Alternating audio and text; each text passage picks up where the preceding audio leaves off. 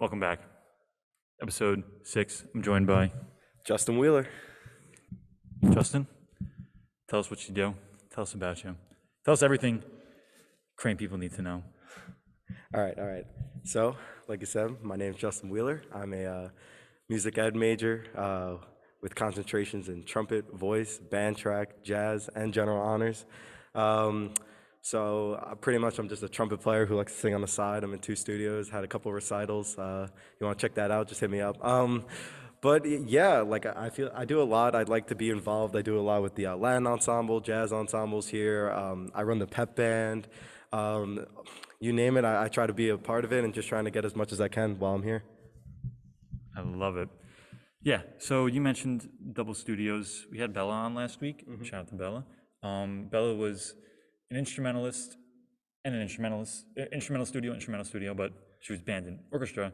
You're band and voice. So you want to talk a little bit about like the differences between those 2 studios, 2 areas, and like what you got out of being in both of them.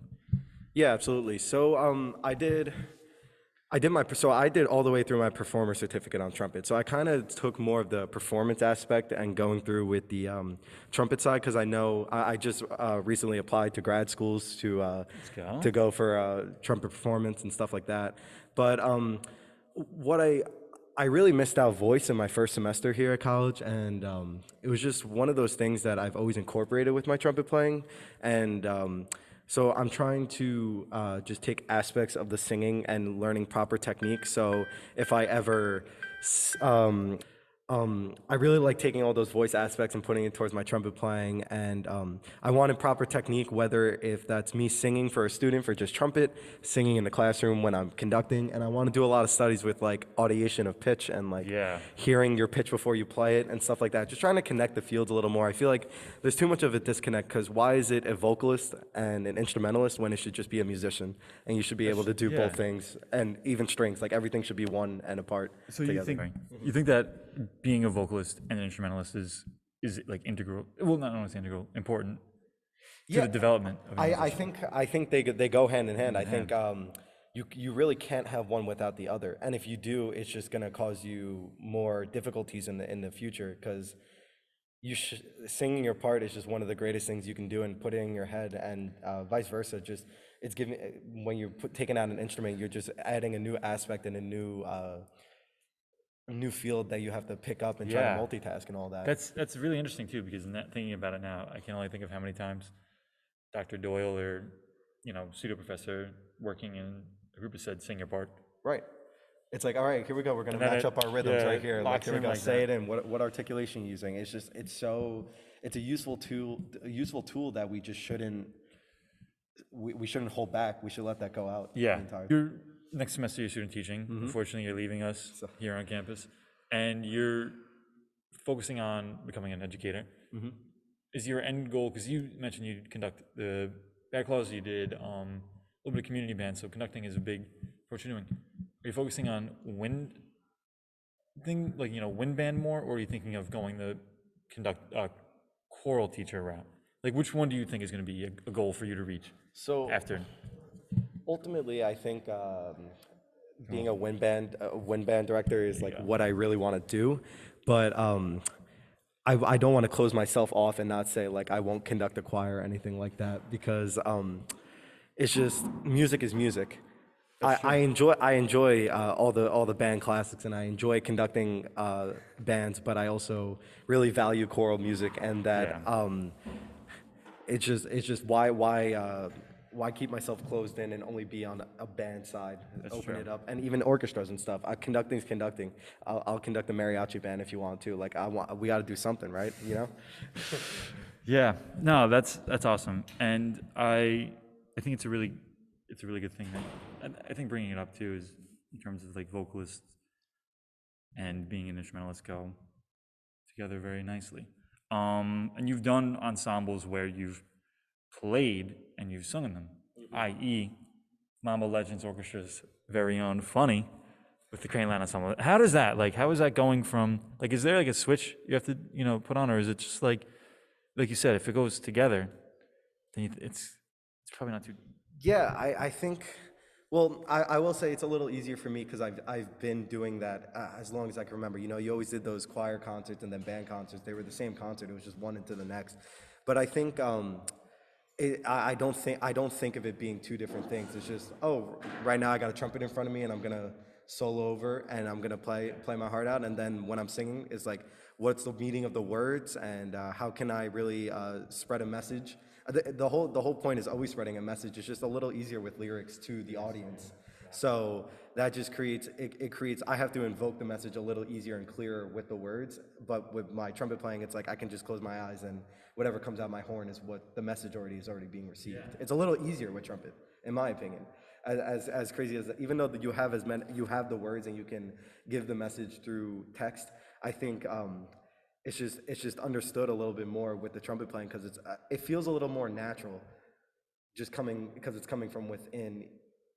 All those ideas are mine and stuff like that. That's why I really cherish improvising and stuff like that and singing. I wish we could do more scatting and more styles like that. Yeah, that's it's interesting. I love that perspective on it. It's nice getting the perspective on things like that. You talked about applying to grad school. Yeah. You talk about student teaching. So like we're 5 years. What will Justin Wheeler be doing, you think? Wow, that is a really it's so tough. I feel like if it's all working out, I'll either be there's two options, and it's either if I can make it to a doctorate with trumpet and I can make it that route, I would love to get it. If not, I could see myself doing a trumpet degree for 2 years, and if I don't get into any schools after that, or if I'm not motivated to keep going with the trumpet playing and want to be in the classroom, sit down for a couple of years and conduct and teach, and then maybe apply for a master's in conducting. I feel like it's a little too early to know what's actually going to happen, especially just because I submitted these first apps now. But once I see what schools are offering, and who knows, I might even go into teaching right after student teaching. I think ideally though in 5 years I'm still in school and trying to, I wouldn't say perfect my craft, but really try to get it to a level that I can teach at any level from collegiate all the way down to pre-K. It's awesome. Just being like you said, because you're doing instrumentalist, vocalist, pre-K to whoever. This guy can teach anybody. All right, so we'll wrap it up a little bit. Every week I bring somebody on. It's becoming a bit of a theme, but I keep people on their toes when they come on. But I asked them to pick a place that has significance to them. If you can't tell where we are, that's the Hosmer box office, Hosmer lobby. A little festive. We got candlelight coming up. What was the motive behind Hosmer lobby?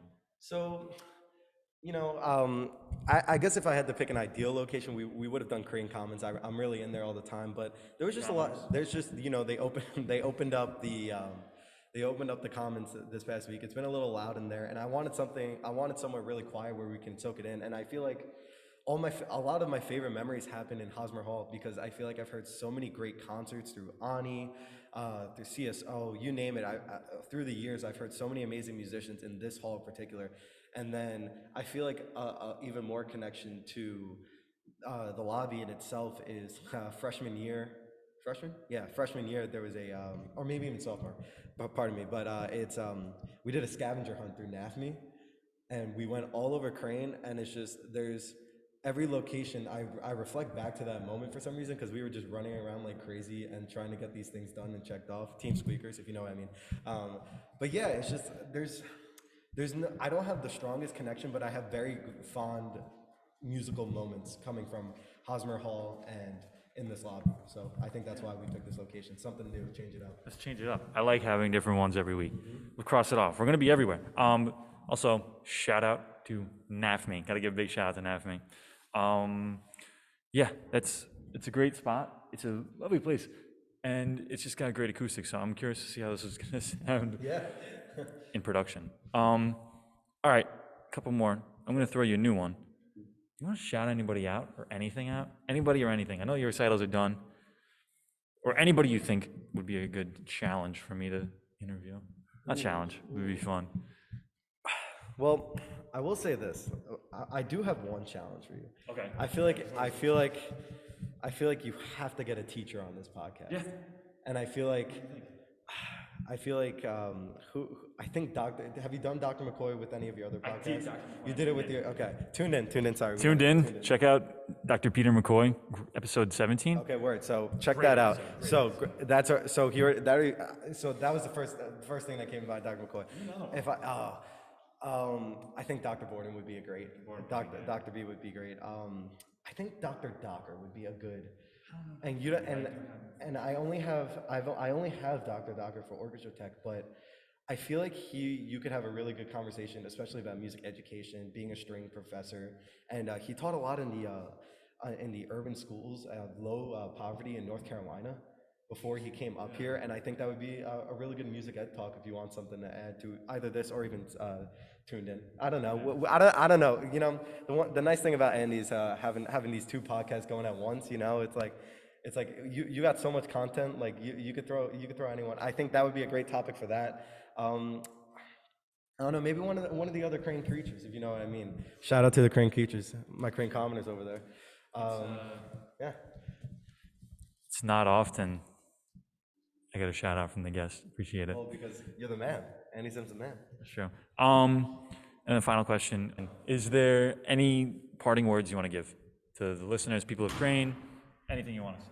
Yeah, I want to thank everyone for their time, and you've all really helped me grow as a musician, and I really value all the opportunities I had at this school, performing in all these ensembles, being able to do combos, playing at recitals, you name it. I really feel like I've had every opportunity at this school, and if I have any wise words, is I know it can be a lot at the school, but really take every opportunity to perform. Yeah, so my bad here. The audio cut out. Justin saying take every opportunity to perform, make friends, be happy, be a good person, and have fun.